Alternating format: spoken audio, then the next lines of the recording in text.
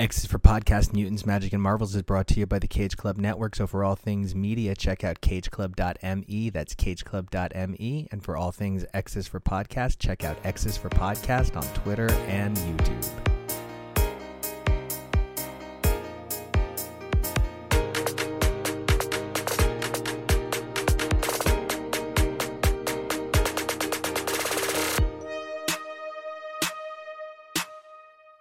Hey everybody, welcome back to X is for Podcast, your premier comic podcast for modern Marvels, Chrono Skimming Classics, and more. I'm Nico, and you guys can find me on Twitter and Instagram at Nico Action. That's NicoAction.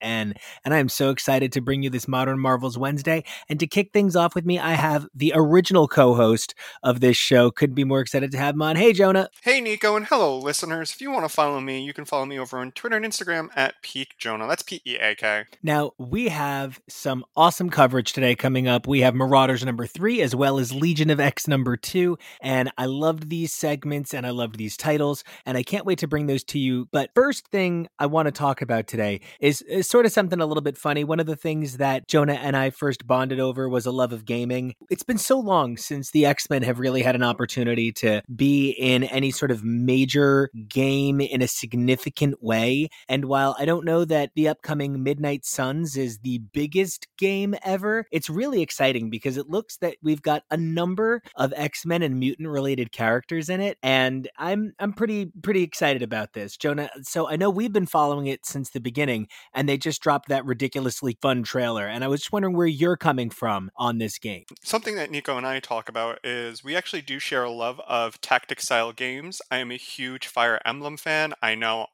but I really enjoy the strategic elements that come into play when it comes to that kind of strategy. Also, sleeper hit, if listeners have not given the chance to Mario Rabbids, I know Rabbids are basically the video game equivalent of Minions, but it was a very fun and charming game, and something that makes me happy is when the game was showcased and the creator's just crying because that's his work in Pride and Joy, and you can tell how much love actually went into that game because it is a sleeper hit and surprisingly extremely fun, and I'm also very much looking forward to that sequel. So when Marvel announced that this was going to be an XCOM style game where you have to position yourself in this battlefield and use your environment to your advantage, making sure you select the right people, it seems like there's so much depth being brought to this game in terms of strategy and how they want you to be able to handle the situation they're going to be put in front of you with the multitude and larger cast that they have. And we don't know every character that's going to be in there yet. The basic plot of this game being that Lilith is awakened and her demonic army working with Hydra are basically trying to destroy and take over the world. We have this secret initiative group known as the Midnight Suns, where we're playing a self-insert character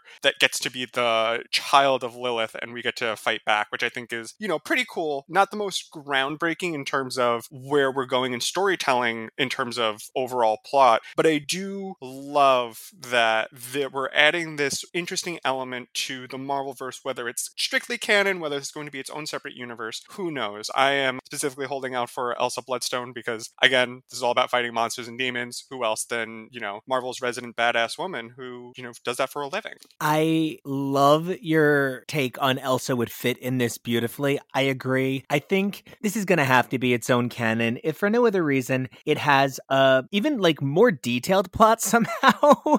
The Avengers enlist the help of the Midnight Suns, which is a team featuring Nico Manuru. Hey girl, right? My namesake, love her so much. Blade, Magic, who's one of the X-Men I'm so excited about being here, and my precious Robbie Reyes showing up. Additionally, we'll also see Wolverine, Scarlet Witch, and Captain Marvel, all of whom have been either X-Men or on X-Men adjacent teams or in the X-Men's care. Additionally, Iron Man, Captain America, Spider-Man, Doctor Strange, and Blade have all been confirmed for the game, with a number of additional characters yet to be revealed. And I just think it's really exciting to see not only are the X-Men being reinterpolated into the bigger picture sort of view of the Marvel Universe, but they're being reinterpolated into something that's even being labeled the dark side of Marvel. They're not just being put in the cast shots, they're being put in subgenre games. And that's always a really good sign for the reintegration of characters into a line.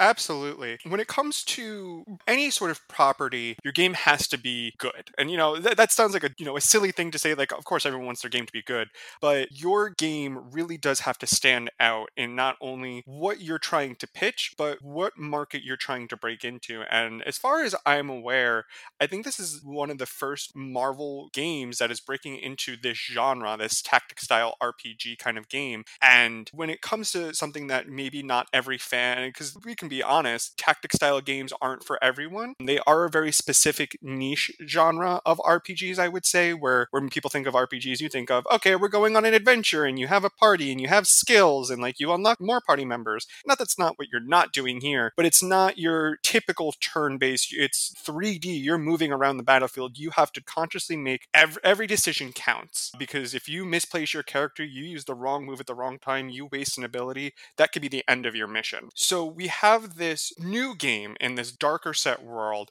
and we're also having this genre that might not reach to the expansive culture vernacular when it comes to video games. I really appreciate that they're trying to pick characters that I think people will be excited to not only play as, but to get to know on a deeper level, because that's part of the game, is that you're supposed to be, inserting yourself, not only working alongside these heroes, but you're living with them and you're trying to deepen your bond with them so they can understand you and you can understand them better, which I am very excited for. I always get kind of excited seeing who's going to voice who. I love, voice actors. I love voice acting. And I'm really excited to see like who's going to be cast for all these different characters that I love, and see like how can they bring the character to life, because that's part of the magic, of all of this, is giving fans something that they can really immerse themselves in. Well, then I have a pretty, in my opinion, excellent piece of news for you. Nico is being voiced by the voice actress from the Runaways TV show.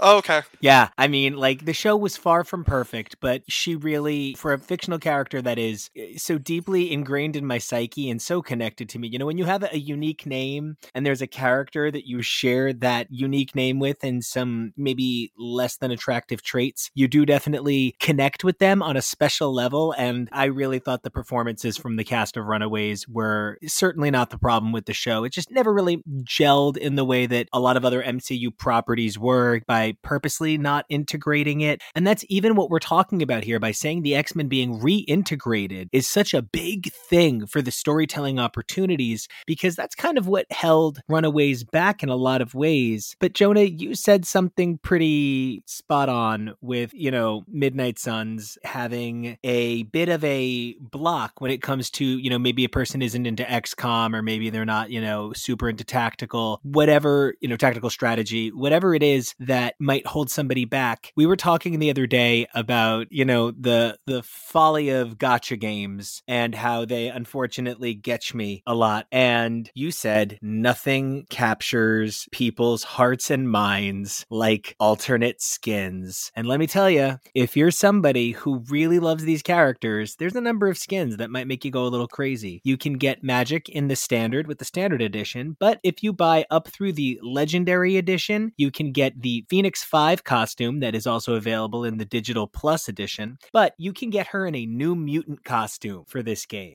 I don't know if every listener fully understands when it comes to any form of gambling game where you're trying to, you have a small chance to win these characters, especially something that's seasonal. Not that these costumes are going to be seasonal. You'll be able to unlock most of them depending on how much you're willing to pay for said costumes. If you really like them, I don't think any money would be wasted. This is all for your own personal enjoyment. So spend however much you feel comfortable with and, get what you want to get. But people love seasonal costumes. Put a character in a Santa outfit, candy cane outfit, put somebody in a Halloween costume, people go crazy. Well, there's a number of costumes here that I think will get people to go pretty wild. Not only can you get Magic in the additional Phoenix 5 and New Mutant costumes, but up through the Legendary Edition includes Wolverine in both an X-Force look and Cowboy Logan. I'm excited thinking about it. You can also get 2 additional looks for Scarlet Witch. There's additional looks for every character, although strangely Doctor Strange only has 1 additional look. There's unannounced skins for the unannounced heroes. But if you get the Season Pass, you will also get 4 additional DLCs, each including a new playable hero, each including new missions, new enemies. So this is one of those things where I'm going to keep an eye on this, because I am curious to know what characters are going to get bundled with this. It's something we've talked about a bit on this show here and there. But if you really want to know where the trajectory of Marvel is attempting to go, take a look at the tie-in products. When Iron Fist and Luke Cage started appearing in Spider-Man cartoons, just a few years later, they started appearing in live-action TV. What a great way to introduce this to kids now when they'll have spending power in a few years. So the key idea here being you're building brand loyalty and building an introductory point to new characters. While it might seem frivolous that these characters being in what could ultimately be a poorly received game, or it could be a mega blockbuster and spawn multiple spin-offs like, any of the Lego games or Marvel Ultimate Alliance. But I think it's worth noting that we are seeing not just Wolverine, but also Magic being brought into something like this. And I'm pretty excited for October 7th. I'm going to keep an eye out on the news leading up to that. The trailer that they dropped was great. Jonah, where are you standing on this game as we have to wait like 5 months for it? It is right around the corner. Those 5 months are going to go by quick. And the thing I'm most excited for is learning who the rest of our playable characters are going to be. That's really what the biggest draw is going to be. Who are you going to get to fight alongside with? And I expect it's going to be a lot of very popular heroes. To go along with what you were saying, I think that Nico Minoru is the best addition, because I think plenty of people might know kind of who she is if they watch the TV show Runaways, or, you're a Runaways fan comic, but I don't know if every Marvel fan across every genre, whether you're a fan of the MCU, you're just a fan of the TV shows, you're just a fan of the comics, all across the Marvel verse in general, know fully about the Runaways in a way that more dedicated fans to the series would know. And I think that she's a great addition to help bring that title into a more expansive cultural vernacular. And I think that's a really great thing that they get to do with this game, because we're going to have our popular heroes.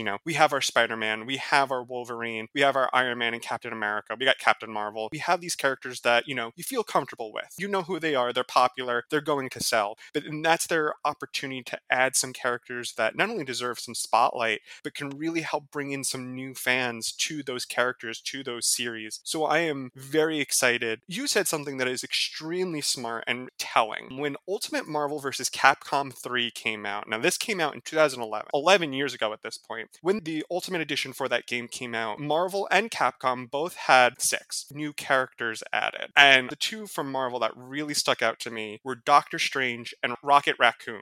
Part of me thinks that this was a little bit of a plan by Marvel, knowing that they know what's going to be upcoming when it comes to their movies. So they're kind of like slowly trying to trickle in important characters here and there of who do they want their audiences to know about. Also, a new addition to that game was Iron Fist, and that was a little bit before the TV show came out. So I am very interested to see who's going to be included, because that does give a little bit of an insight of who's Marvel is trying to push forward a little bit. I've said that my hopeful character is Elsa Bloodstone. Nico, is there somebody that you're really hoping for, whether they're a deep cut, whether they're somebody who has some mild popularity, or someone that you think kind of fits that description of people may or may not know them, but they can be a really good gateway to people to their respective titles or series? So I love your question, because it feels like I could answer it 2 ways. I want to answer number 1, who would I want to see in this game, as somebody to help cement as a future idea that really fits the tone of this series?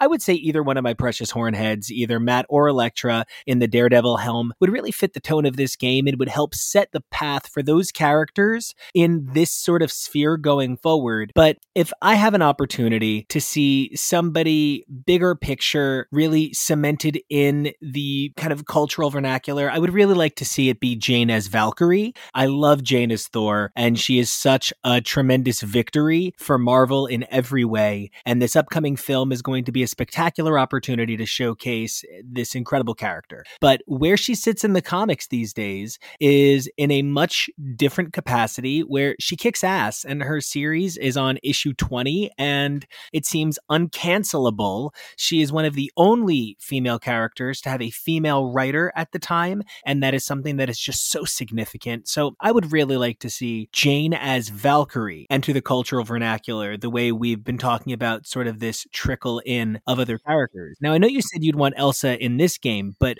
is there somebody you would like to see begin to penetrate the bigger picture of cultural understanding of Marvel? Yes, because I actually do have a second answer. Elsa Bloodstone really does kind of fit that role, but somebody else, and to add another element of cosmic characters, because from what the trailers have shown us, and obviously we don't know everything, Captain Marvel is there and she is this cosmic character with this cosmic duty and power.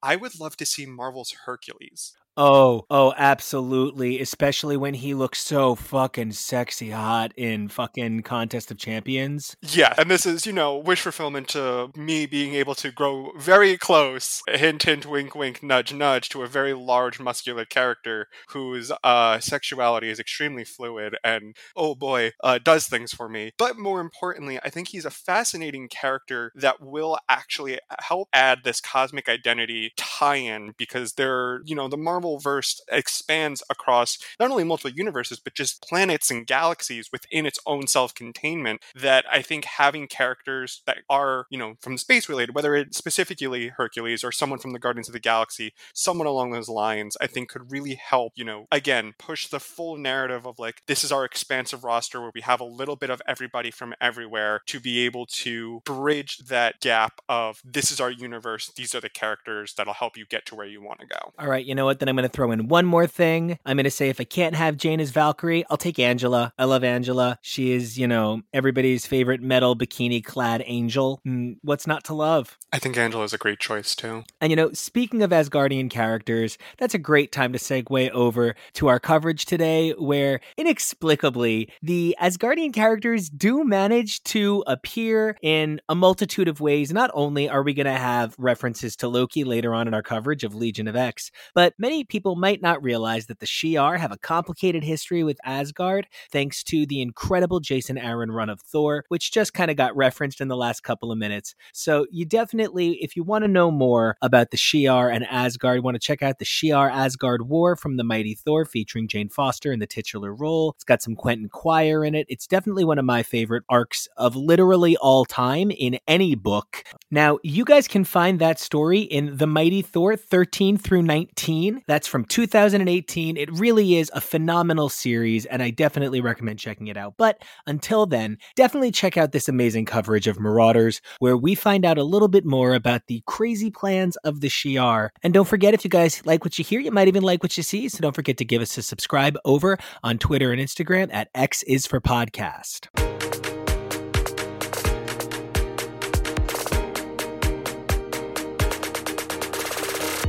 Hey everybody, welcome to another exciting segment of X is for Podcast, where we talk about mutants, Marvel's magic week after week. I'm Nathan. You can find me online screaming about all the gays in space on Twitter at DazzlerAOA. Screaming about gays in space. Yay! And that would make me Raven, aka Dame Red Thread. How you doing? I'm Kyle, and you can find me on Twitter and Instagram at Drantis82. That's DRANTIS82. Hello, it's me, Steve, and you can find me on Twitter at HowdyDuda. That's HOWDYDUDA. I guess that means we're talking about Marauders number 3, Marooned in Space. This is brought to us by the amazing Steve Orlando as our writer, Eleonora Carlini as our artist, Matt Milla as our color artist, VC as Ariana Mayer as our letterer and production, and I'm loving the change from just letterer to also production as well. We noticed that in the Jane and the Mighty Thors. Love that change. Tom Muller on overall design, and our cover artist on our main cover is Kaul Nagu. I got the standard one. It's amazing. I love all of the guns pointing at the Marauders team. I don't know if y'all got digital or, what covers y'all picked up. So I had to do digital this time around, but I really want to go out and get a couple of the variant covers if they really grab me, especially from David Baldeón. He's his covers are so good. But I loved all of the art that I saw for this issue. This cover is just absolutely amazing and lovely, and this kind of blend between watercolor and digital art feel, it's really starting to click for me. Yeah, I didn't really like the first cover by Kaul Nagu, but I much more appreciated this last couple, and this last one looks really, really good. Yeah, I really liked it. There have been a lot of the more realistic-ish looking covers lately on a number of the books that we've been reading, and some of them have felt kind of weird to me, but I really like this one a lot. Yeah, that first one was a little bit more uncanny, but this one, everybody feels kind of realized and serious and like physically there. I really like that. Mm-hmm. It really feels like they dialed in the feel of the book and the feel of the character that they really wanted to, and it really comes across in the artwork. And I think they might be the next Peach Momoko for me. Like, I'm really starting to dig the art. I'm starting to recognize it more, and I want to see it. I really do. Moving on from our beautiful cover art to just the beautiful interior art, I have to say, I know, Raven, you mentioned some of it before, that like this issue is just beautifully done all over. Like the colors and the appearances of the characters, you can tell from page to page what the character's supposed to be. Some books that we've been reading, you can't always tell that it's the same character, but like everybody, I know, right? Like their noses stay the same. Yeah, I really appreciate it. I wasn't necessarily sold with the first issue, but I think Eleanor Carlini has like a little bit of Baldion's like cartoonishness while keeping character designs solid, and a little bit of like Bob Pittman's dynamism and bombastic energy, and it really works. I really enjoy it. I'm really digging her Kate with the beautiful wild hair. I love it. Yes, I love that she has the big, amazing hair. I love the like it's a hot look, the collar that she's got on where it's open, but it also like makes a diamond that frames her Star of David. That is a really nice touch after like long of the last Marauders book, like seeming to go out of its way to like hide it or make it not present, and it's just like bam, it's there. Yeah, and in the coat still looks so beautiful. If I ever find a coat like that for myself, I would. I mean, I know how to make those coats. In fact, I actually did make one of these coats in that exact style a number of years ago. So I'm just saying, I can make it happen. I can make it happen. Another thing I want to mention that about the art that I love is I love Kanan's battle armor for this issue. I love that she's not out there battling in her swimsuit. Yeah, kind of funny to see on the cover that she's still wearing the swimsuit when like she's been wearing this suit the entire time of the comic so far. Right. Well, that's her spacesuit, isn't it? Yeah, but like I mean, really love the spacesuits. Yeah, I really like them. Like it'd be nice if they were like the team suits, but I doubt that they'll stick past like a space journey. But it is nice to kind of get like a change up for the first time in a really long time. I love the bathing suit look because that's my happy. That's when I got to know her and whatnot. But it's the same thing as Goblin Queen, as Madeline Pryor. Like there needs to be some change up. There needs to be more than just sexy bathing suit all the time. And I actually really, really love this spacesuit that they're wearing, both her and Bishop. Like Aurora still has her little cute dark academia speed suit. Akihiro, of course, is still, naked from the waist up because that's just him. But somebody who never needs to put more clothes on is Akihiro. No, he could use a couple of change-ups just so it's shredded, I'm just saying. I'm really appreciating the change in pace in the clothing because, again, I can focus strictly on what is saying, the exposition, what's going on around it, but also I'm really kind of digging this very empowered, fully covered, sleek, stylish look that they've given her and Bishop, and I'm here for it. It's funny how it's just like Bishop and Psylocke in those suits on this whole, they were the only ones who were like, yeah, we need a spacesuit on. Bishop even has like a scarf to match it. He's always got to look slightly like he's about to go into the good, the bad, and the ugly. I do really like Cassandra Nova's aggressively beheaded head. Oh my god, the aggressively beheaded. Oh, rival Xavier in every way. Cassandra was a real star in this issue, and my favorite part of it. She was amazing. She was. I adore Murder Hobo Auntie. Like, I absolutely love how they have fully realized, and they're not trying to hide it. See, and that's the thing. With Professor X, with Xavier, he's always trying to hide behind high moral ground or ideals or just a lot of bullshit. Cassandra Nova is the exact opposite. It's all of that naked hubris, that aggression, that I know more than you. I've seen the future. I've read your DNA. You are so fucked you don't even know. It's there. It's in your face. And for once, it's being used against people who have equal or higher levels of hubris. And it is so glorious to watch. And I know she's going to be a problem in the future. I don't love her specifically, but I love her role as this murder auntie. Yeah. She's definitely the greatest enemy mutant kind has ever known, and she's also the most fun on the page. With her green lightsaber. It's always good to have a powerful enemy as your ally. I don't know if we call her an ally, but she's definitely a tool for a purpose, I suppose. Yes. A means to an end, as it were. Not that she killed anybody. She just happened to be a means. She's absolutely a tail that is going to be wagging the dog. I love that anybody can come in and make Deathbird look like the tame ant. Okay. Yeah, or Deathbird seems reasonable in her in comparison. Like Deathbird seems sane, rational. It's probably not great that Xandra's two ants and the people most in her life right now are like two extremely not great allies for Kuko. No. Well, I mean, Xandra is just this little lost child, honestly. She's so meek.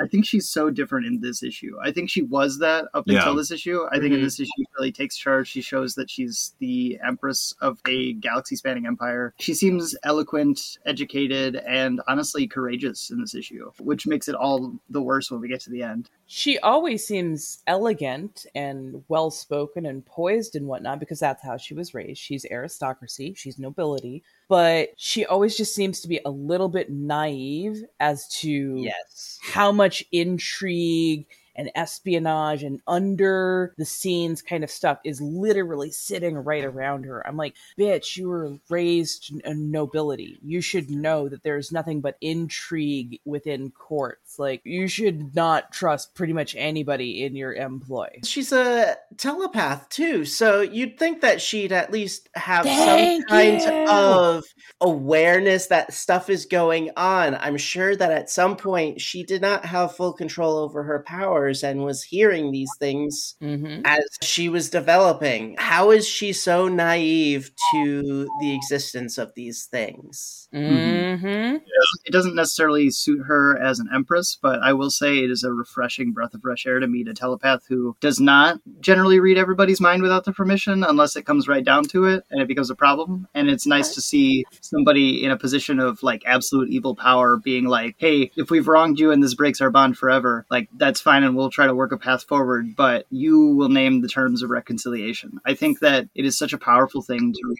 And it is so brave of her to say like, hey, this is probably going to put my entire empire at risk, but I got to say, this is the right thing to do. And if a person in power isn't the one to lead with that, then they can never be reconciled. And I think this is a shockingly courageous move for somebody who runs an empire. Is it a smart move for her? Probably not, but it is the right move. I mean, I guess we could have some ethical leaders.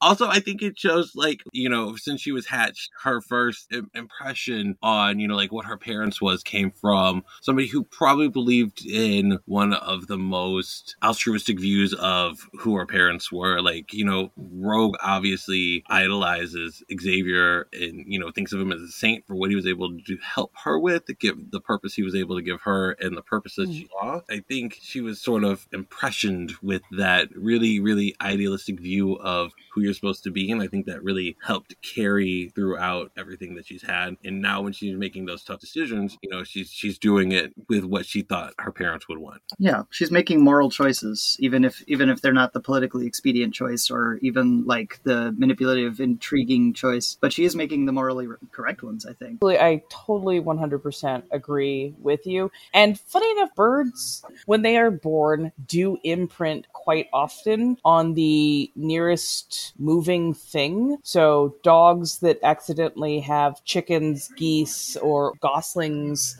ducklings imprint upon them, they will have imprints and they will actually start mimicking the behaviors of the thing that they imprinted on. So I could see where when this child was born and had to spend so much time with Rogue that they picked up a lot of Rogue's naivety. And I think Rogue has really only become more realized in the last, I want to say, couple of years, and like really started to wake up to the bullshit that, you know, Professor X has done. But yeah, I get what you're saying. I do get what you're saying. And, you know, we're just lucky Xandra doesn't talk with either a Southern or Louisiana accent, because she also just spent a lot of time with Cam. Oh my God, if she sounded like Remy.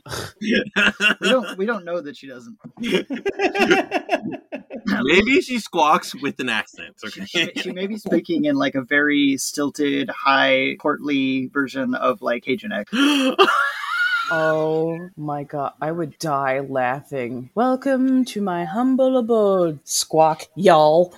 What if they made a MCU Marvel movie and the Shi'ar all talk like that? Like, we don't know what the Shi'ar sound like. I don't want to hear an alien species that's not British. Please no more of that. Right, seriously. But no, I would laugh so hard if they did have a bit of a French Cajun Creole type accent. We get some great Cassandra Nova feats. We get some amazing evilness from her, but we also get to see her go up against Gladiator, and Gladiator, you know, he's beaten by how he always is, right? Just by shattering his self-confidence. Well, even though he didn't lose, let me rewind. She dusted his arm. He like kind of lost but kind of won, but then Xander's like, no, spare my aunt. So like, yeah, I think he was winning personally, although I do love the incredible balls on Cassandra Nova to be like, he's like, the only reason I haven't vaporized you yet is because you're affiliated with Krakoa. And she goes, interesting, I waive my affiliation with Krakoa, let's see what happens. I love that she just is like, come on, hit me, like he's John Moxley or something. Dude, I am very, very sure that she could have taken his ass, and Tempo had just dusted his arm.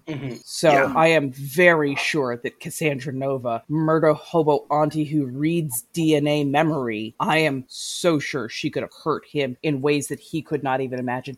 Hell, look what she did to Beetle and the Dragon. I love Beetle, and I love that Beetle's showing up here because I like these G-type star people that show up in the Shi'ar. They're literally stars contained within a shell. It's probably the star. Oh, okay. I think that is like the coolest fucking thing. And then she just beats Beetle by like cutting it open. Then he ruptures a hard skin suit that is damn near impenetrable, and by rupturing it, he can no longer contain his own gravitational pull, so it crushes in on itself. I love the like James Bond-esque line that Cassandra delivers while she murders Beetle, which is the collapse under your own gravity. I'm afraid an apt metaphor for Imperials. I should know.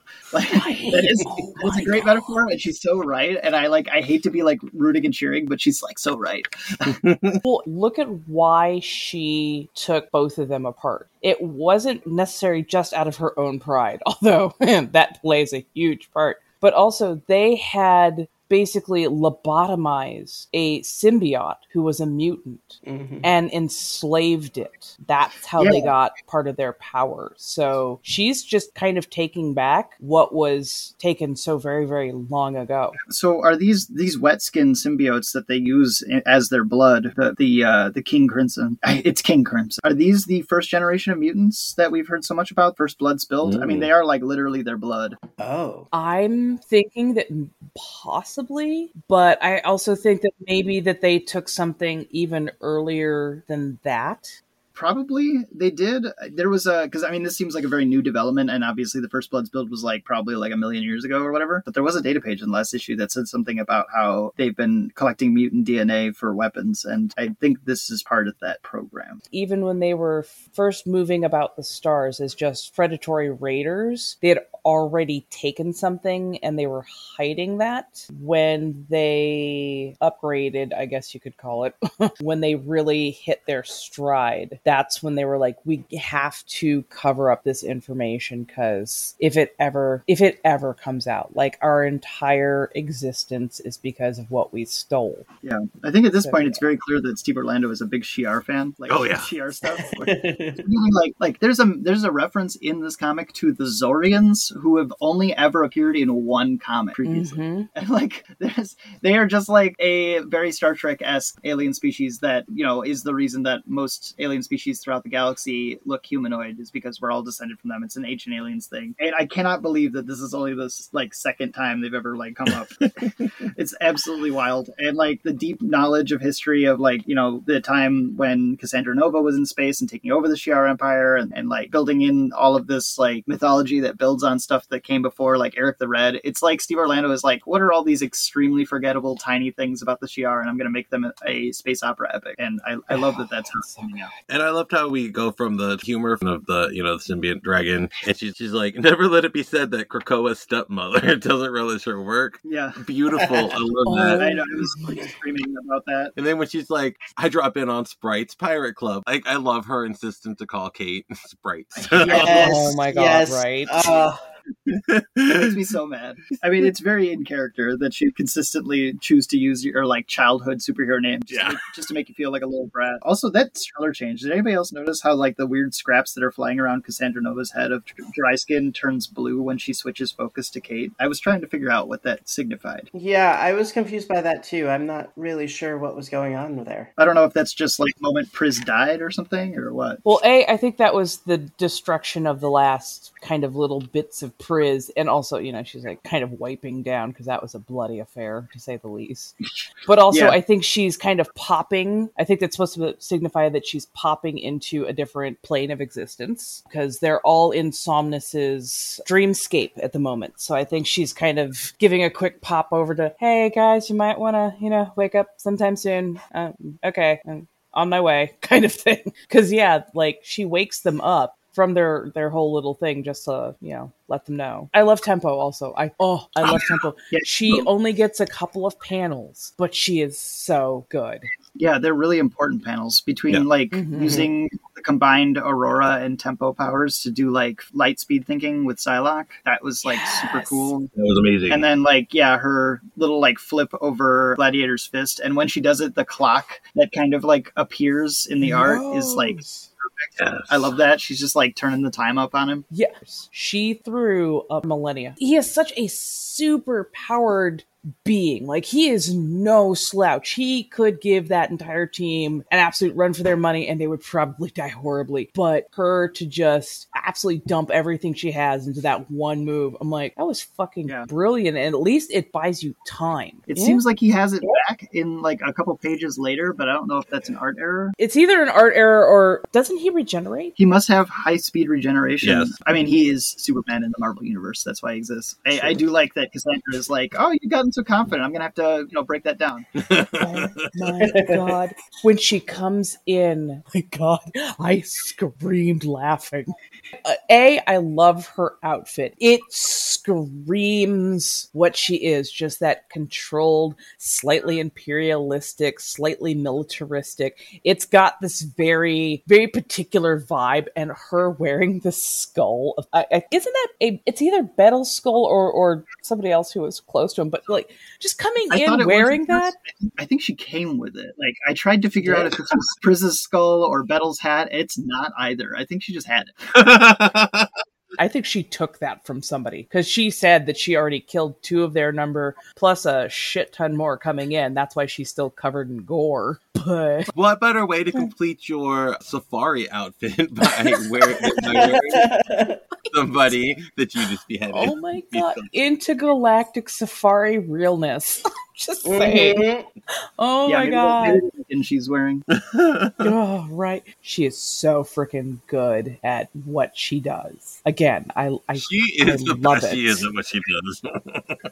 I love it. What so she much. does is extremely not nice. And that's the great thing about it. And I said it earlier in the green room that I can't read her without reading her with Yzma's voice. That kind of that aggressive purr that gives that kind of edge of, I can laugh, but also this is terrifying. I absolutely read her in Yzma's voice. That is so funny. Like, every time. But yeah, I never thought I would like to hate her, but like I really love to hate her. And like Steve Orlando made her fun and killy and like cool. I'm so glad he didn't try to like change her into a good guy because I could never buy that. But I like this fun and killy care we're given. Yeah, it would have been a complete failure of the imagination to try to rehabilitate her as maybe somebody else has tried to do before. But after that, we get a lot of Xandra stuff, and I personally think Xandra is like way better in this issue. She's no longer just like lost and confused. Yeah, there's some stuff she doesn't know that she obviously should know, but it's because she's not been just invading everybody's minds. But she gets a lot of great lines in this. She's impetuous, though. Only the weak stare blindly at their mistakes. I love that. It's like the Kin Crimson are all about hiding the shame of an imperial empire so that it can continue pretending that it's so great. And she's just like, how are we ever going to get there if we don't look directly at our mistakes and fix? I think that's. And you're right. She may be a little impetuous, Raven, but like, look at who her parents were. I mean, that is completely true. When I say impetuous, I mean she's still relatively young compared to everybody around her. And if you're going from being kind of reserved and naive and following everybody around you to making all of these big decisions, of course they're not all going to be like good, smart, even level-headed ones. But I have to commend her actual courage, because she knows that this is going to open up a can of worms and that it could be very painful for her people, but she's not going to shrink from it, which I think, honestly, it's kind of a social mirror in a lot of ways, because millennials, Gen Zs, Gen Alpha are getting far more aggressive at wanting to know the truth versus wanting to know the story. Yeah. What Xandra does here is like unthinkable for an Earth leader to do. Any leader of any country would never do anything like this. They will keep their secrets at the expense of anybody else's dignity or lives or, rehabilitation or reparation. This is like absolutely unthinkable for an Earth leader to do. And I'm sure it's unthinkable for a Shi'ar leader to do, which is why I find it so incredibly refreshing to see. Obviously it doesn't go well for her, but I think that there was no other correct moral choice that somebody could have made. And it's honestly a decision I never expected to be made. My one concern with that decision is her leaving Gladiator behind. That doesn't seem like something that the leader of an empire should be doing. Yeah, she should not have left Gladiator behind. She must have assumed the mutants were going to help. Did you see Gladiator's reaction to Cassandra Nova? And Cassandra Nova has rescinded her affiliation with Krakoa for the time being. Do you think Gladiator, who loathes her with an undying passion of a falling star, do you think for one fucking second he'd be able to keep his cool for any amount of time around her? By that same token, though, would he ever leave Xandra alone with Cassandra Nova? I mean, she's not alone. There's a bunch of other mutants, but without Gladiator to keep an eye on her, I don't know if that he would agree to that. But he also has to listen to rules, so I'm sure she just was like, Gladiator, stay behind for no reason. Yeah. Gladiator, stay behind because I'm not going to have to deal with you and Murder Hobo Auntie at the same time. Yeah, he's probably kicking himself after this issue for not objecting harder, which he objected. He was like, Xandra, this is not, and she's like, nope, let's get to that. How do we feel about the end of this issue and the apparent execution of Xandra by the Crimson Kin? Well, we haven't really talked about it yet, but the Shi'ar built a giant pan-dimensional prison in space, at the center of which we're assuming is the Chronicle, the book of all their crimes and shames that they've been hiding. We know also that it contains a shitload of traitors to the Kin Crimson cause and the fraternity of Raptors leaders, so we're going to see some Darkhawks in there. Exciting. Next issue does imply that we're going to be doing a pan-dimensional prison break, and I'm extremely excited to see how that goes. I feel like this cannot be real death for Xandra. No. I just think No. Emperor can't that easy. It feels like a fake out. It feels like your standard Marvel Comics fake out. I can't look at this and be like, oh no, Xandra's actually dead.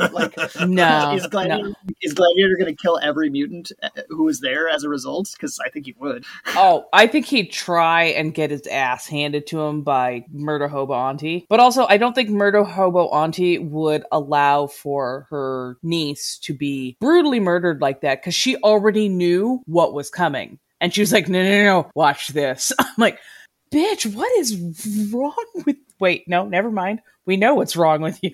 Fuck. I mean, to be fair, I don't think she cares at all about Xandra's life. Oh, no. No. But I don't think she's done with what Xandra could do for her machinations. Mm-hmm. Yeah, that's fair. So, yeah. I know she is fucked up on every level possible. Morally, ethically, mentally fucked. But I also don't think she would just so easily let her niece die. Not because she's altruistic, not because, oh my god, family, but more like, you don't just get to kill family. I get to kill family. I might need your DNA later on. Yeah. But also, can we say how much I absolutely love Xandra making Delphos kneel? That was great. Yeah. Shit. That was awesome. It was great seeing her use her powers in that way. Thoughts are now the property of the state. Terrifying. Right. I'm like, I saw Auntie come out of her for half a second. oh, property of the state. Holy shit. But yeah. Although, interesting question though. If Xandra is dead, couldn't they resurrect her on Krakoa? Yes. Oh yeah. Yeah. Provided that Mr. Sinister has access to her DNA. Right. I'm sure got it. Yeah.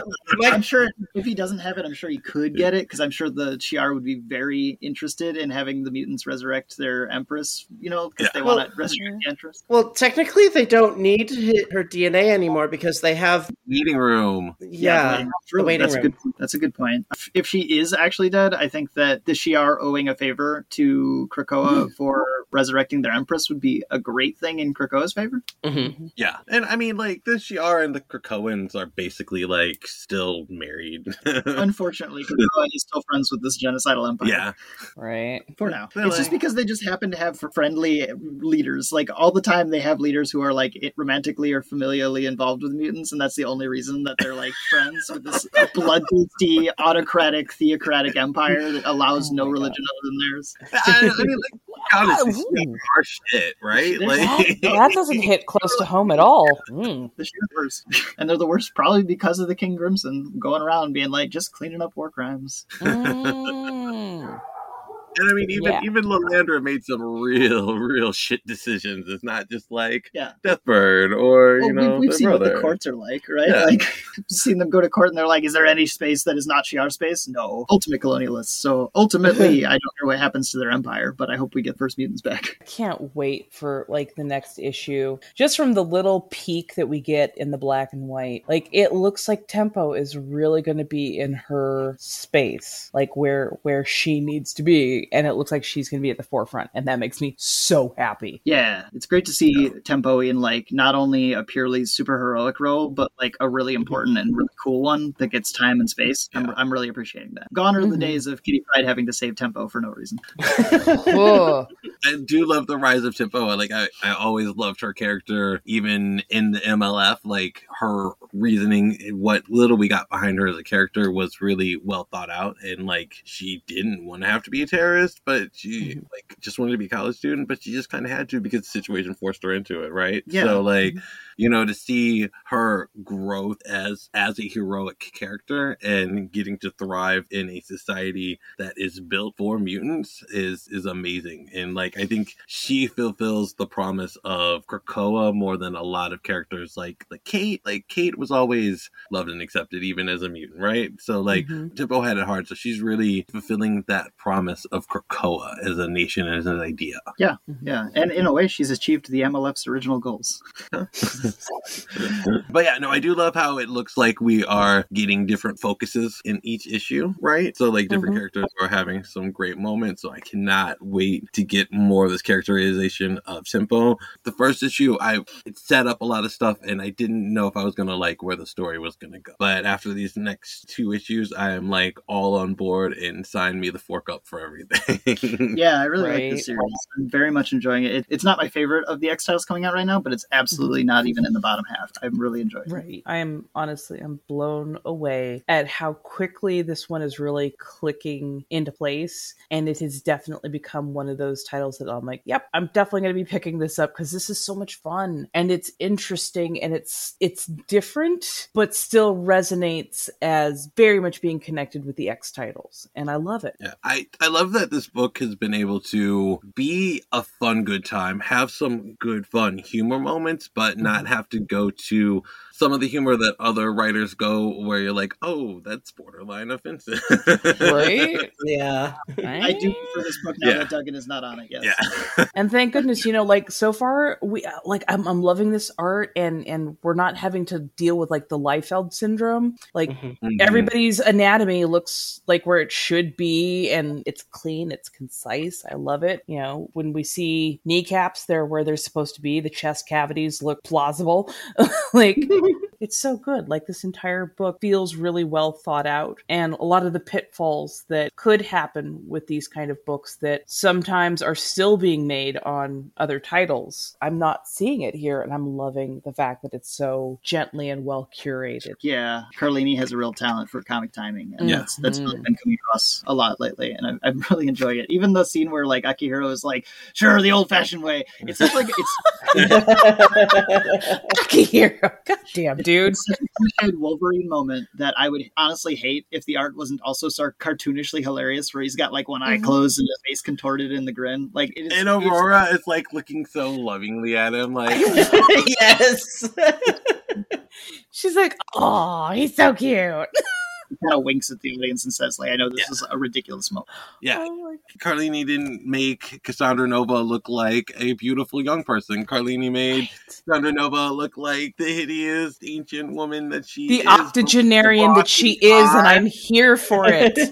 Still has all rockin' bod, okay? Oh, hell yeah. I love the fact that she is bald, that she has heavy wrinkles, that she's got this very maniacal grin that is absolutely accented by the deepness of the lines and the wrinkles in her face. Like, with these shriveled, thin, black lips, I'm like, bitch, you put every single year on that face, and I am here for it. And it travels to the hands, too. If you see her hands look gnarled and aged.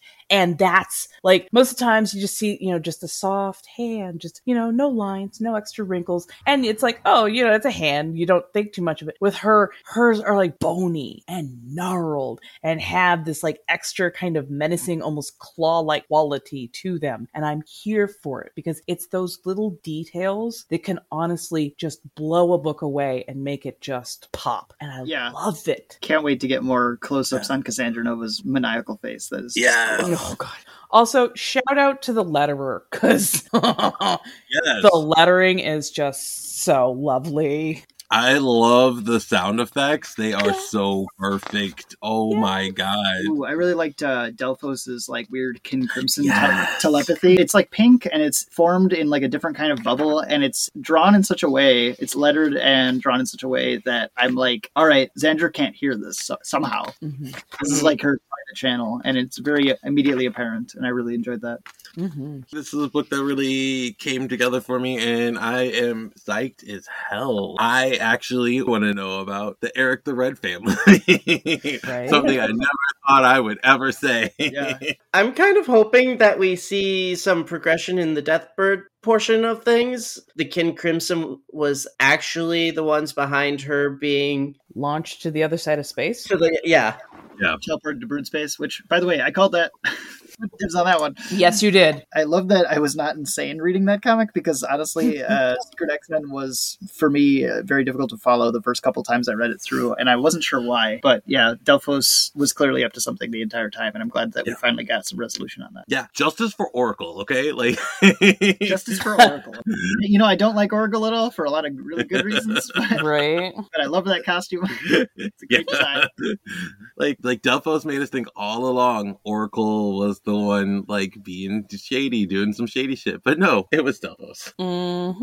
But I love it. So Deathbird, way more badass than I thought. She's just like off beating the shit out of brood drone after brood drone. They show like a graveyard of brood that she's already like killed. Like there's just vast plains of dead brood underneath her. And so she's just been cutting them down, slicing them. She's had a lot of dealings with the brood. I think she first showed up in that brood arc. This is a vacation. They gave her a vacation. That's true. She is not being punished very well. She gets to do her favorite thing, which is slaughter. You're not punishing her. And relaxed and rejuvenated. I have never been so excited to see what is going to happen with the Shi'ar saga. So, that is something that is new for me. How many issues do you think it'll be before the Starjammers show up again? I'm hoping only 2 to 3. I need my skunk lady. I need that skunk lady, Hepzibah. It's got to be shortly after they finish off with the Crag. With Steve Orlando, we could actually get Cerise to reappear. We could also get Man Thing. I'm just saying. We could get a lot of things. All realities. It just makes sense. Well, They're not too far off, honestly. Man-Thing protects the nexus of all realities, along with Titania and Thoth. Yeah, and now we're at a prison. Exactly, a pan-dimensional prison that who knows how many gateways it uses. Mm-hmm. So no, like you could absolutely, I mean, who knows? They could accidentally come back out on Earth in Man-Thing's Grove. I love the fact that this has been set up so well. It feels like an epic space opera / pirate movie. I'm loving this, and I really want to see more. I love space pirates. I love space ships, space seas. I love the Wrath of Khan. I hope that they are not buried alive in this prison for too long. The art is very different from a lot of the other stuff that we've seen, and that is an absolute boon for it because it doesn't feel like just anybody else's art. It feels very specific to itself, and it really clicks into the story. And the story is like fun and exciting and has lots of energy, and it's the same with the art. So I feel like it's really working in tandem, and I'm so here for it. I love it. I hope a few other series that I read also find their footing, like this one already has in 3 issues. I'm looking forward to seeing where things go with the Kin Crimson, and if they discover any more secrets that they may have been hiding. There's gotta be more than just these first mutants. There has to be. There are 10 shames. Cassandra Nova even said it herself that she read it in their DNA. There are 10 shames. So I need to know more about what they're hiding. Yeah. We do know some of them. Yes, the wet skin and the hard skin, or the wet skin is definitely one of the shames. Separate from the first blood spill. I need more. Give me Deathbird back and I'll be completely happy. I'm excited to read some Darkhawk again. I don't know if it'll be good, but here's hoping. I'm excited to want to read Darkhawk again.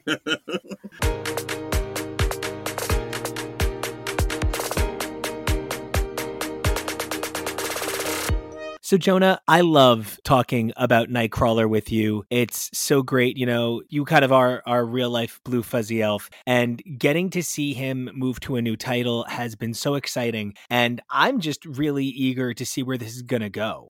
Oh, absolutely. I think this is a very different new era for Kurt that I think will help usher him to the modern era. Not that he already isn't a modern character in terms of design, in terms of personality, in terms of characterization, in terms of stories that he's given, whether in the past or that he's currently going through. But a lot of what we often talk about throughout this show is bringing these characters to an age where not only are they accessible, but you feel like, I think Marvel is really trying to push forward their characters that no matter who you are, no matter what you look like, you should be able to see yourself in a little bit in every character and to really make them come alive. And so I am extremely excited for a whole new generation of people to really get to enjoy Kurt. Well, we're going to keep bringing you that amazing Kurt coverage 3 times a week every week with MC2 Mondays, Modern Marvel Wednesdays, and XI4P Premiere Fridays. Don't forget, you guys can always check us out over on Twitter and Instagram at X4Podcast. So until next time, Jonah, I want to thank you so much for introducing this episode with me. Oh, absolutely. Thank you for having me. I'm just going to bamf out of here. Sorry, it smells like sulfur. Ha-ha! Well, till then, enjoy this last segment. Keep those Krakoan gateways open, those mutant lights lit. Remember, it's not legendary if you don't get to unlock multiple costumes, and we'll see ya. Goodbye.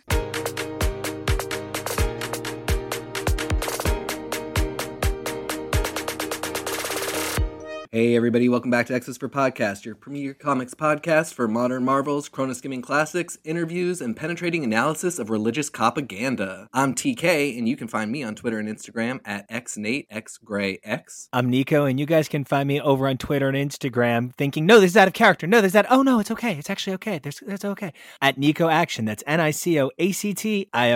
Hi everybody, this is the lesser known, less popular Omega Sentinel, Jake. You can find me over on Twitter at Omega Sentinel. That's OH Mega Sentinel. Hey everybody, this is Arturo. Ya tu sabe, you can find me on Twitter and Instagram at Mr. Toybox. And I'm Jonah, and if you want to follow me, I can't say skinjacking without laughing hysterically and thinking somebody let something through that I don't think should have been let through during the editing process. Over on Twitter and Instagram at Peak Jonah. That's PEAK. And we hope you survive this experience. Just like Banshee did, but Banshee's kind of going through some shit, but we're just going to play it off like he's just going through some rough shit after Moira stole his skin, and that we're just going to pretend that was normal. And nobody needs therapy in this book. That was a whole other skinjacking. It's skinjacking all the way down, apparently, which means we must be talking about Legion of X, number 2. Written by Cy Spurrier, with art by Jan Bazaldua, colors by Federico Blee, letters by VC's Clayton Cowles, with design by Tom Muller with Jay Bowen, a gorgeous cover by Deke Ruan and Matthew Wilson, and we are picking up right where we left off last issue. Mother Righteous, to me, is one of those characters that, at the introduction, I felt like maybe one thing too many with a whole new book, and we knew we were getting a new cast of characters, and we've really expanded out into Arakko and other books, and we're just seeing a lot of stuff. So at first I kind of thought to myself, I don't know if I'm down for this lady, but every panel, everything she says, the way she's being used in this book, more and more, I'm getting really interested and feel like she's one of these characters that could be like a Cassandra Nova type, could be one we remember for years to come. And I love her design. I was excited to pick right up with her. She's so camp.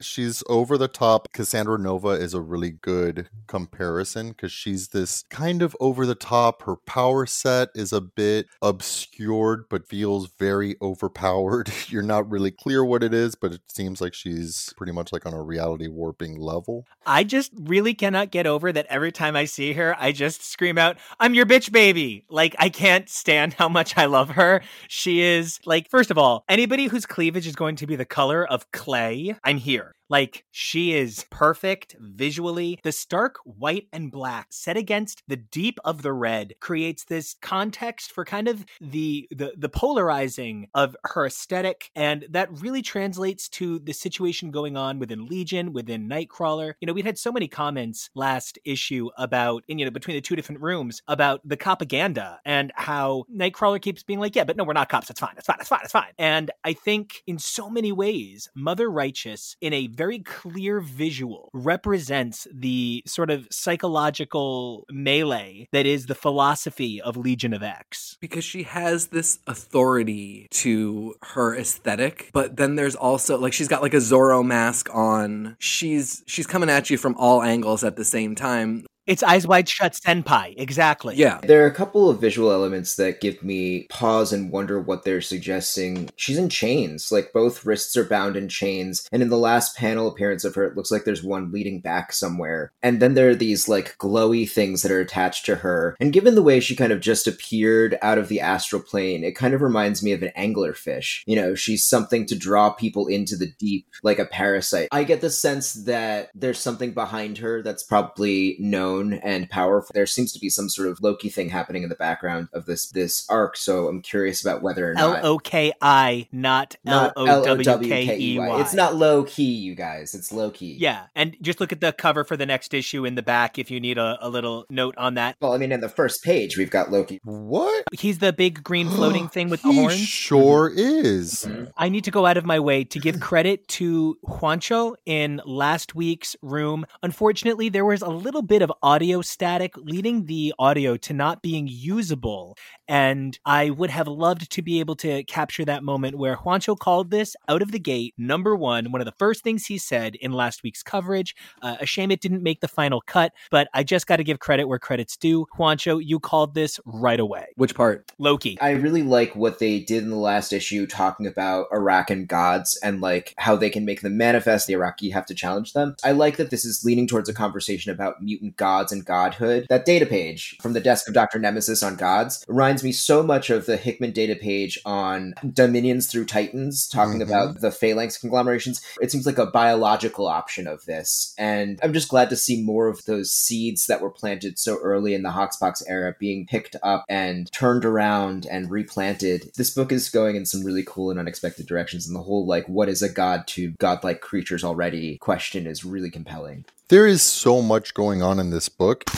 Cy Spurrier is such like an ambitious writer. I'm not 100% clear on where everything's going and what all's going on, but it's just such a blast. Like, he's just got such a talent. I hadn't even caught the Loki thing. You guys are like blowing my mind. Now I feel like, how did I miss this?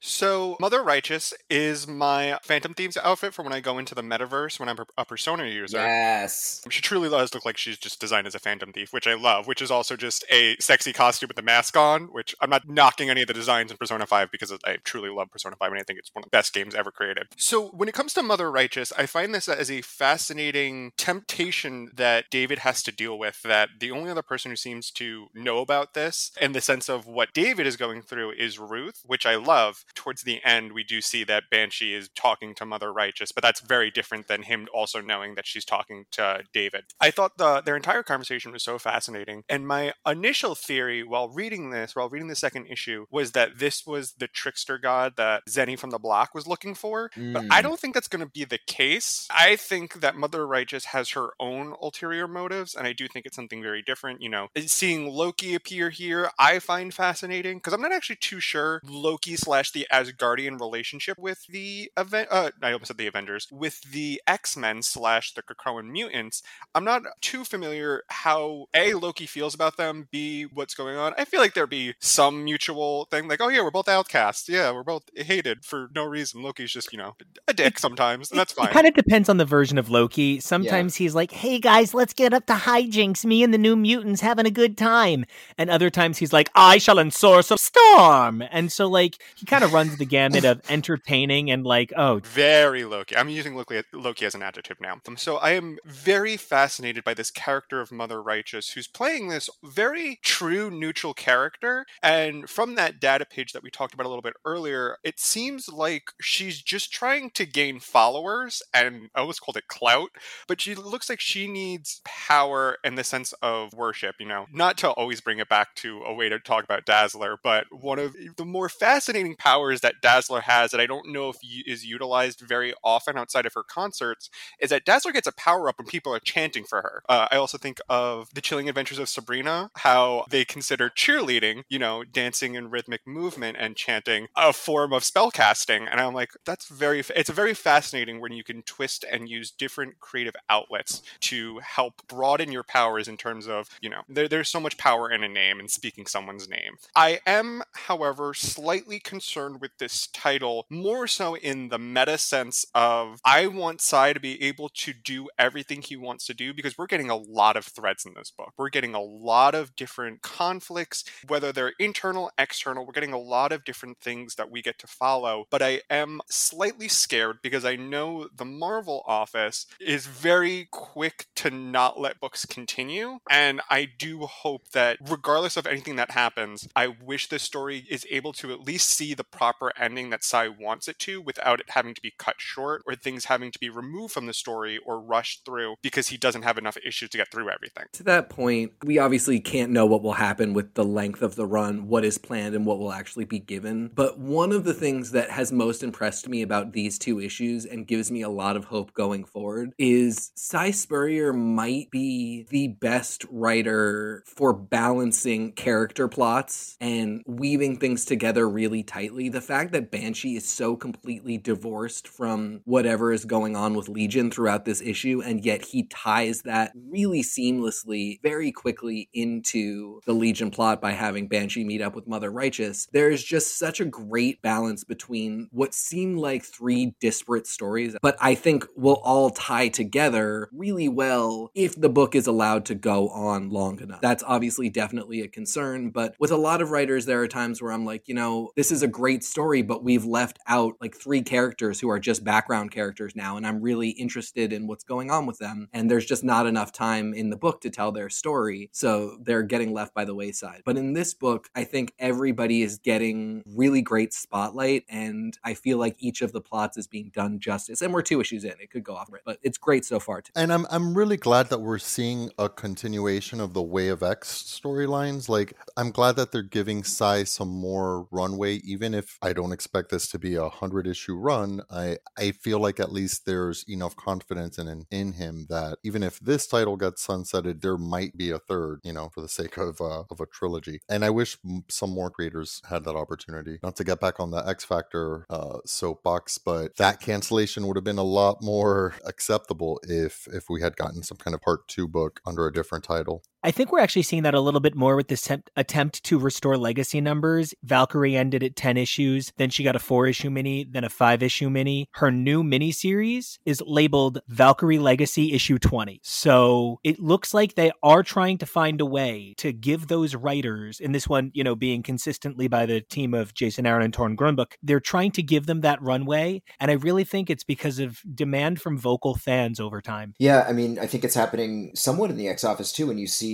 someone like Tini Howard's trajectory, you know, going from Excalibur to getting essentially a follow-up book. It seems like there isn't this acknowledgement that like there are some stories that need to carry through, and this way of doing things seems to be well formatted for trade sales down the line. And I imagine there's a possibility that it, from a marketing and publishing standpoint for individual issues, being able to say like Excalibur has ended, but Knights of X is starting, gives people a sense of this is a place where I can pick up even more than like Uncanny X-Men has ended and now we'll restart with Uncanny X-Men #1. That might feel still a little bit foreboding, but an entirely new series, even if it's picking up basically everything from the last one, there's both a mentality for the writer and a mentality for the reader who will eventually pick it up that like we're starting fresh, and so we have to do some baseline work, and you don't necessarily have to have read the other one. It might enhance your journey, but the bigger thing is that you get excited about this new title and then maybe go back and pick up the old stuff. Well, and in this case, it might be necessary because, again, a lot of ideas are being thrown on the board here. And if you don't know what the altar is or what the spark is or what role dust has in playing in gathering the congregation, like you're kind of fucked. You either just kind of got to roll with it. And I think Sai makes it easy enough to just keep bouncing along and, you know, not worry about it too much, or you got to remember what happened in Way of X. And isn't that like the nature and hallmark of a great era where, you know, we started with this fresh, clean slate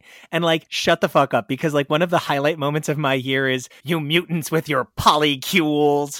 That was like the greatest line of dialogue of all fucking time. And I felt represented in scene. So fucking represented in scene. It was all over half of the people in this room. So like, I am so fucking floored by the idea that we've reached this point where the continuity is so dense. You know, I make this joke about how Grant Morrison had to come in because in 1999 and 2000, you were fucked if you didn't know your Sages from your Sabras. And I kind of feel like we've reached that point again, but 10 points for Sage being in the boys club of every book she's in these days. Sage is cool. Everybody loves Sage. She's having such a moment. Sage being in this book is really important, I think, right now, because, so, you know, I made the joke that we're analyzing religious propaganda, and on the one hand, the argument could be made, but on the other, I think Cy Spurrier is doing such an excellent job of pointing it out constantly and making it a question and kind of the idea that they're cops a little bit of a pejorative, such that we are not meant to look at these guys and think, oh, law enforcement officers are great, I'm going to carry this into my daily life, but rather to think, what the hell is going on this island, and how are they establishing order and meaning and understanding? And Sage is such an important character for that because she primarily is seen and works with what we all agree are the terrible cops and are just sad about what has happened with Beast. But she seems to be, of all of them, the one who is desperately trying to make something better out of this group and, you know, maybe acknowledge that there does need to be some form of defense with accountability. And yet she's never able to take that control fully and make X-Force into something better than what it is. We see her in this book, and compared to what the Legion of X is doing, she's kind of just like a terrible war criminal. And it gets pointed out immediately that she has lied about the fact that they don't listen to the denizens of Krakoa. So for me, this was like a really important moment of reckoning with what the Legion of X is, what laws they're enforcing, and what they're doing which is a question I think we need to be constantly reckoning with so that we don't ever fall into a place where we think Nightcrawler and the cops are enforcing the laws, and that's great. Oh, first off, I would love to say thank you, Marvel, for listening and making Sage much more of an important player. Recently, I've been banging pots and pans for Sage to be playing a much larger role, but more importantly, getting the respect she deserves, because we can talk about how we wouldn't have Krakoa if Doug couldn't talk to Krakoa, and that's very true, but we literally wouldn't have anything else if it wasn't for Sage. Sage's specific power set of her control of technology, basically being a living computer, is kind of the only reason anything can get done on Krakoa, and without it, they really wouldn't have anything. They would basically be defenseless, and I really appreciate that Sage is getting her recognition for the major role she plays behind the scenes, because she kind of doesn't get enough credit because she's, in her chair. I think the closest we have to somebody who can potentially do what she does is Trinary. Don't fully quote me on that, but nobody can do what Sage does. That part I'm really appreciative of. And like you just said, TK, I really love the dichotomy of seeing the not quite cops versus the special ops group, who's doing a lot more shady, won't say illegal, but questionable things that a couple of their members are doing for self-gain as opposed to the gain and protection of Krakoa, whereas we see Nightcrawler and his Legionnaires are Nightcrawler and his emo cops, as Beast says. I do appreciate that dichotomy of what Nightcrawler is trying to specifically accomplish versus what X-Force is trying to accomplish. And granted, they are doing two different things, but they're both two sides of the same coin. And Nightcrawler doesn't want and labels on things. Nightcrawler doesn't want to call the spark of religion. He doesn't want to be called a cop, because I think Nightcrawler understands the stigma of and the ideas that people get when they hear those certain tags versus what he actually is trying to accomplish. And I think that's what this book is trying to tell us, that we can have that distinction and we can be critical about things and also understand there is nuance and difference. I would love to see a conversation between Nightcrawler and Banshee when Banshee's not going through it quite so much as he is right now. And just like, kind of to your point, I would love to hear the contrast between what's going on here with her versus what Banshee did with X-Corp, which, maybe better left forgotten. Although we do have to make the distinction between X-Corp and X-Corp. And X-Corporation. Well, that's I always shorten X-Corporation to X-Corp in my head, so that's why I'm always like, wait, which X-Corp are we talking about? Well, and there's two X-Corporations. There are two X-Corporations? There's the one from the Morrison era, and there's the modern one. I thought the one from the Morrison era was Banshee's. No, that's X-Corp. That's X-Corp. Which is spelled like corpse. And at the same time, there was also an X-Corporation that wasn't like... it was Charles Xavier doing business throughout the world. Boy, edit. They were kind of, it was kind of connected. Like, it was kind of the whole thing. It was like, the X-Men have now gone global. So very hard to tell the difference. I agree. Banshees, he wasn't inhabiting I think they were in Paris, the Paris branch of X-Corp. He was doing entirely his own thing, but it was all under sort of this idea that the mutants had gone global. Well, to kind of get back to it, I like what was said about Banshee, not just because of the X-Corp of it all, but because Banshee was also an Interpol. He was also at one point somehow an NYPD cop. Banshee's idea of policing is different from Nightcrawler's idea of public safety, to say the least, just given where he's coming from. And if he's joining the Legion, I think it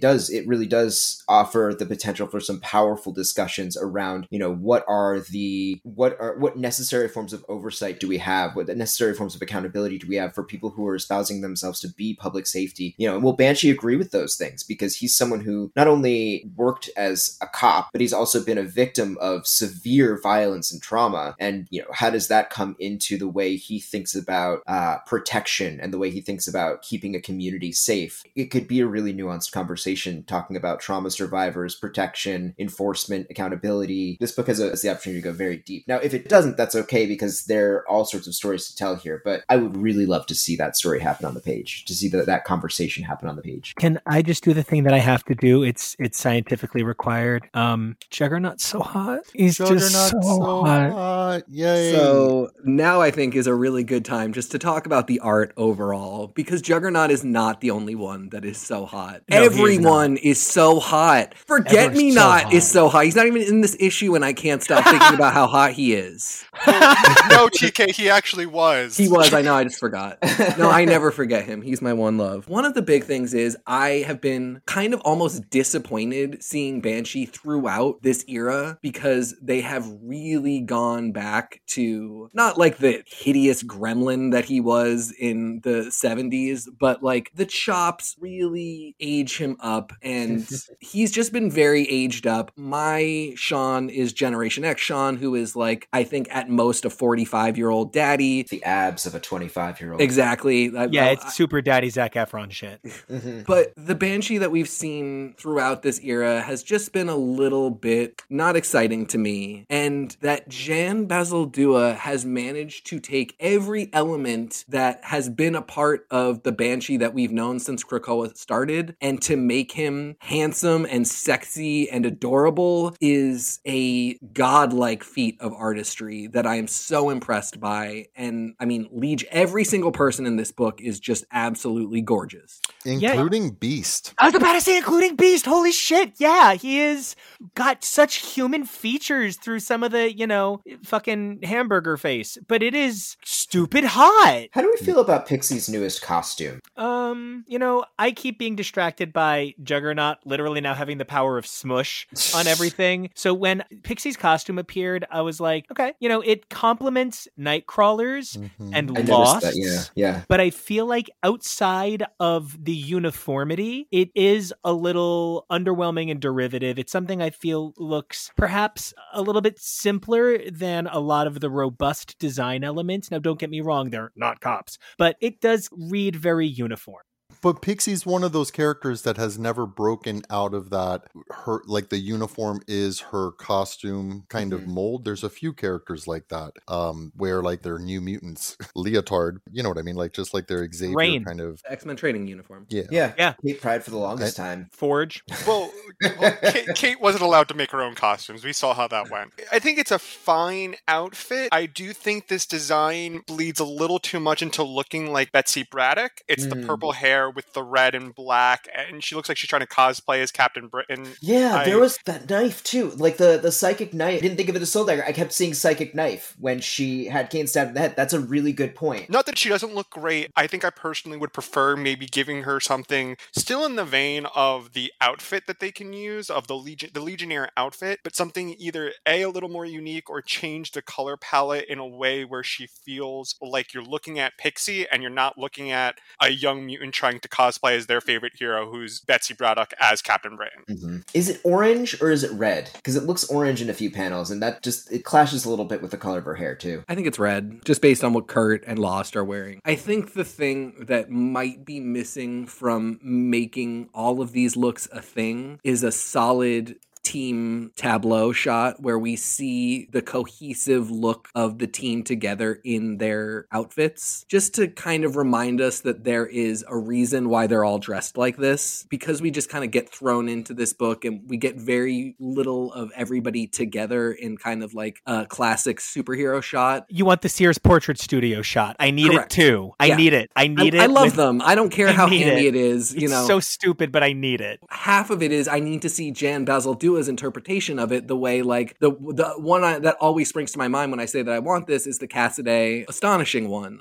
Where they kept having to have Emma jump over and over again to get the shot because she doesn't fly, so there's no other reason. She's 2 feet off the ground. So they kept being like, Emma, can you jump again? And she kept being like, the one fucking bloody time I wish Jean Grey was here. Fine. Like, yeah, it's my favorite shot. Yeah, I love a team shot. One of the things that it can really do is visually set the standard of this is how everybody looks right now. This is their thing while they're in this gig. And it makes you appreciate it a little more than if we just kind of cut in and suddenly Lost and Pixie are in totally different clothings and designs that might, there's nothing wrong with them, but we're kind of left with some questions. What about an emblem? Something. Oh yeah, I love an emblem. No, I love an emblem, but that makes it a badge and that makes them cops. Yeah, and also true. So I'm does automatically that make the regular X-Men cops too, because they have emblems on? I mean, there was that point in the 90s when groups like the MLF would call them the X-Cops. They absolutely were, when they were doing the whole assimilation abolitionists, fight to protect a world that fears and hates them from other mutants. I mean, they were absolutely accused of being law enforcement, and rightly so. I have this weird mental image, though, now of all the portraits, where,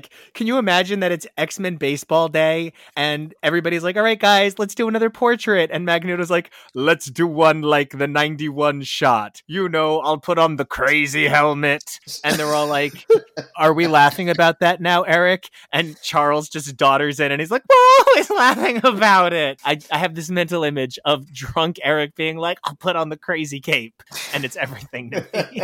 I'll put on the crazy cape. No one's asking you to do this, Eric. No, I'll do it. I hear everybody saying I have to do it. No, nobody's saying you have to do it. I'm going to do it. I told everyone I wouldn't sing. Oh, don't make me sing. Thanks to Steve Orlando, I have the term aggressively hatted in my head.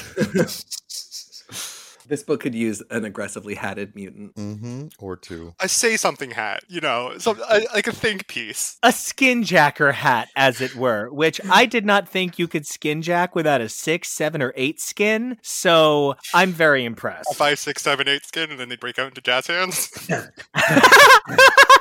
Usually Juggernaut is wearing a say something hat. I think we would call that. That's true. That a hat. He is an aggressively hatted individual who has been sans hat. Oh, I suspect that's part of the terms of his ability to so that Charles can fuck up his head whenever he wants. So anyone can feel like Wait, didn't he have it in the last issue when he he did. Yeah. He gets special dispensation for work.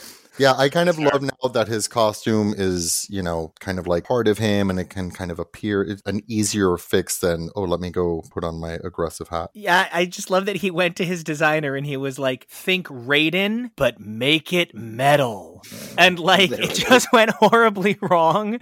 He was like, what says traps? Yeah, he's like, it's a headpiece. Who needs a neck? Right? And he looks so good. And I know that it's me projecting, but this show has a very specific that if you don't see Kane and Tom together, you might be reading it wrong. And it's so, I don't know, there's a moment to me that with the really special Unlimited story, it really kind of felt like Tom was like, would you please give my boyfriend a chance, please? Yeah, and it really hit me because I wound up pouring my heart out to my husband the other night about how the slow development of Kane and Tom to a place where maybe someday, if they are out of the closet and gay, it's not, coded gay crime shit. They can literally make this a positive gay couple who, even when they're bad people, they're always good to each other. And it really would mean a lot to the, weird little gay dude who grew up to be like, there's never big enough, who idolizes the, physicality of Juggernaut, certainly not the behaviors. It's just nice to have the visual iconography of that kind of happiness. And I don't know, it's just felt like Cy Spurrier was finding a subtle way to not have to not say something. And it meant a lot. And I think one of the other really, along with just the physical sexiness of all of these characters, the romance and sexuality that is written into this book and the relationships between the characters. Oh my God. Such an important part of the whole thing. And I think partially it's speaking to the Make More Mutants law. I think this book is constantly going to be speaking to the 3 laws and the ways that they are interpreted by Krakoans and experienced by them. But, right off the bat, the relationship between Ruth and David and the way that she says, I will love you no matter what decision you make, and no, I'm not going to make it for you. I gotta go. It's a beautiful romantic moment, and then also it's a very real relationship moment, as is the one between Juggernaut and Black Tom just sitting there having a drink together, and then you've got Nightcrawler massaging everybody and flirting with everyone. It's a really sexy romantic book, and we have gotten sexy elements throughout this era, but it feels like it's almost part of a mission statement of this book to have that be a part of what we're experiencing at the core of the book, and not just a moment like Cyclops naked leaning against Emma Frost. And sexiness is part of kind of classic X-Men, the Claremont X-Men.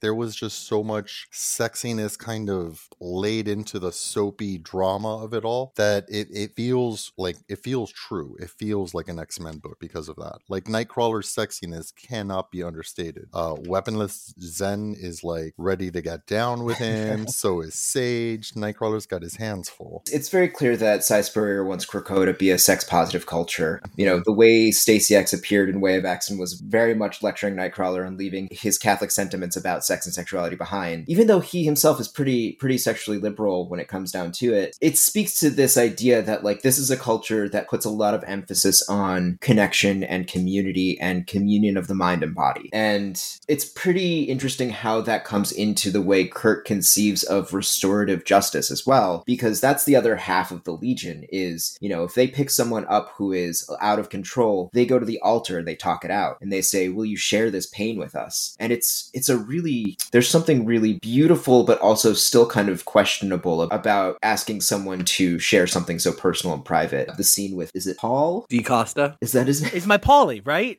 Is my Paulie? Yeah. Lil Paulie. Yeah, it's my Paulie. Lil Paulie. It's interesting that their strategy is, you know, tell us your pain, share your pain with the communion, and he's resistant to it on the grounds that if he shares it, he loses that pain for himself. You know, it brings me back to, like, Oathkeeper, Dalinar not sharing his pain with Odium. I see both why the compulsion to get people who are troubled to share what's going on with the community in this, like, fully penetrative kind of way, this fully, like, you are dissolved into the greater oneness kind of way, is tempting, but I can also see why people would be afraid of that. And I'm wondering what options the Legion leaves for people who don't want that. You know, what's going to happen to Lil Paulie? He wants to remember. So it's a really interesting question, because David does say, I can just take away your pain, which seems like not an option that should be on the table. And one of those places where if these guys are cops but not cops, and this is one of the methods they employ, I have some questions. But it also raises a point of, like, they're winging this. There is no tried and true method for dealing with these things. And right off the bat, they have a method that they think works, which is bringing people into the congregation and letting them process their pain that way. But here immediately, as the book starts, we have a person get taken in who does not want that option. And the book doesn't leave us with a solid answer. And I think that's probably going to be something that they're working throughout the series, which is we have no established protocols. We don't know what works. We don't have any research. We are entirely winging this. And when we come up against something that says the method that you've tried for 2 weeks or 2 months, however long it's been, that's been working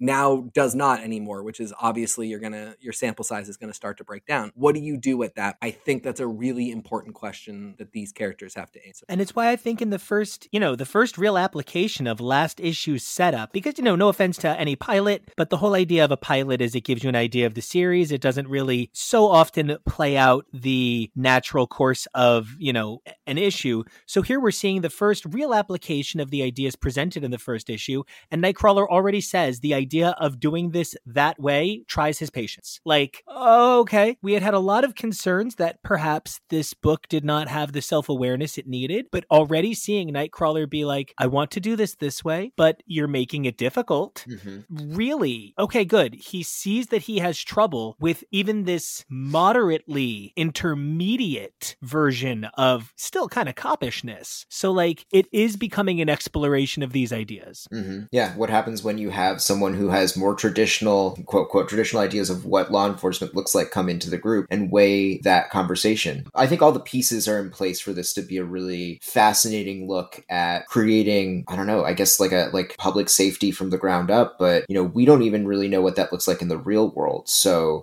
kind of trying to envision it for this, like, U/dystopian mutant society is really an effort. And I'm here for the ride because I think all the right pieces are on the board. Except one. And I'm not sure who brought her up earlier, but Stacy X. I would love to see a little bit of Stacy X back in the mix. Maybe after this arc, I would kind of like to go back to, what was that place called that she created? The Adoption Agency. No. Bone Town. The Lotus Farm. It's like the Orchard. No, the Orchard is. It's always the something. No, the Orchard is what Wanda made. The Eldritch Orchard. To see like the girls from the X Ranch back in the mix, maybe working with her over there. Like, just Stacy X would be great. Stacey X forever. It's called The Bower. The Bower, yeah. Yeah, there you go. Thank you, Jonah. But I am happy to see Lost back in the shuffle. I think it would have been really easy to just kind of forget about her and leave her at the Bower, and that would have been our loss, honestly. So I'm happy to see her, getting some screen time and making a difference with this team. Lost's story in Way of X was from what I was able to pick up from online, was a little bit divisive in how people thought she was treated. And I really hope this title, she gets a chance to shine as well as have a lot more agency. Because it did kind of feel like her story was a little more of a catalyst for Fabian Cortez as opposed to her own being dealing with the trauma. But I think that this is a great opportunity for her to get the recognition and the characterization that she deserves over in this title. I know that it takes a lot of convincing on Marvel's ends to be able to introduce a new mutant. I feel like a lot of times when we are introduced to somebody new and we get to meet one of these millions of mutants that are finally able to be on this island and not be afraid of wherever they are, they get maybe like one story and then we never see them again. Whether I want them there or not, I think back to Maxon and Manon, who we haven't seen in a while, and that's fine. I don't think there's too many fans of them who are like trying to scream, bring them in comics, put them on the X-Men. But still, it's whether you see them in one issue or not, I think I would really appreciate a lot more of just seeing a lot more mutants. I have noticed in a lot more bigger panels, like when we're at the Green Lagoon or something, it does feel like we are getting the same faces there. Not that a bar wouldn't have regulars, but it would be nice to have a little bit of a variety. And I love that you guys are pointing out what's seen and unseen, because I feel like, and in reference to bringing up Teenie Howard's book earlier, there's a sense of whatever Teenie's doing is like the magic side of Krakoa. It's, the magic of Krakoa. But when I think about the stories that have been done in this book and the sort of legacy of Si Spurrier's Krakoa, when you kick things off, it's Nightcrawler investigating this invisible force that comes to be Legion. Then they're investigating this force that's pervasive secretly through the minds of Krakoa, and it's Onslaught. Then we come to this new book, and they're dealing with Forget-Me-Not, a mutant who's never really there. Then they're dealing with a mutant who's not physically there because he possesses people, because he's sort of an energy creature in the Skinjackers. So one of the things that this book is so focused on is talking about all of the unseens of Krakoa. And in that regard, this book is going through so many characters so quickly in order to showcase this almost anthology-esque approach to the multitude of unseen in Krakoa. Well, and having X-Force basically guest star in this issue speaks to that as well, right? Just kind of building on this whole universe, this shared universe and era. There's something really convenient, though, about making, like, cultural problems personified. Like, Onslaught was essentially, like, the bodied manifestation of a philosophical problem, which was, like, the immortal society with no inhibitions just starts to eat itself. And Onslaught was like, the thing that they could take out of that society and capture and put down so that wasn't going to be an issue anymore. And the Alter kind of was the antidote to the poison. It's something you can do in comics, is, like, make all of your invisible evils personified and extract them from a society. I'm curious about what then the comment is on a character like Mother Righteous. Clearly she seems to be in the daisy chain of these kinds of characters of a type. What is the problem that she's going to bring to Krakoa? We're seeing this effect in reverse now. Instead of them, just finding that this is an already established, like, problem or miasma or feeling that they need to work on. Here she is coming in, offering solutions to problems they didn't know they had. That's a dangerous way to start. I mean, I think we have seen the application of practical mutant magic, and that's getting dealt with in a lot of other stories, and it's sort of the idea of mutant technology and mutant magic kind of blurring together, and how that ties into what we know about the greater universe and what the potentials are for the future here. With this book, it's starting to show us mutant mysticism and questions about things like what is unseen and what has been not yet asked, and how these characters are going to make meaning in their personal, like, internal lives, but also what big ramifications that has externally, and what they need to be asking themselves as a society about the big questions that we all ask, because they have such a very different experience of life right now. I definitely think Mother Righteous is angling to become a goddess of Krakoa. The way she's talking about what David has to pay, which is just like, you have to thank me. You have to know that your victories go to me and be thankful for the fact that I exist. That seems like basic level worship to me. And if it's just a matter of accruing a certain number of followers to attain a certain kind of self-sustaining divinity, I think that's what she's angling towards. And especially if you get someone like David and he's like already enough of a gestalt of personalities that probably automatically levels you up. Does anybody think that this is the trickster god / goddess / deity that they're looking for? Or do you think that's going to be somebody else? I think it's going to be somebody else. I think it is her. Oof, I think it's possible, but at the same time, it could be someone who's trying to take that gig. One of the possible futures, this is like on the second page of this issue, where you see David in the center of the Quiet Council. We don't see much of the Quiet Council, but we see Destiny 2.0, and it looks like Ruth has taken up her place there, and we see Kurt with 2 Bamfs, older Kurt with an eye patch. There's 3. Oh, yes, there is a third. You also see Krakoa split with an organic and techno-organic side. Yes. I like all of these face splits. David also has the, are those Zorns? They look like half Zorn, like half dark, half light Zorn face. It did look like he made Yeah. Zorn. Mm-hmm. Crazy futures possible on the horizon.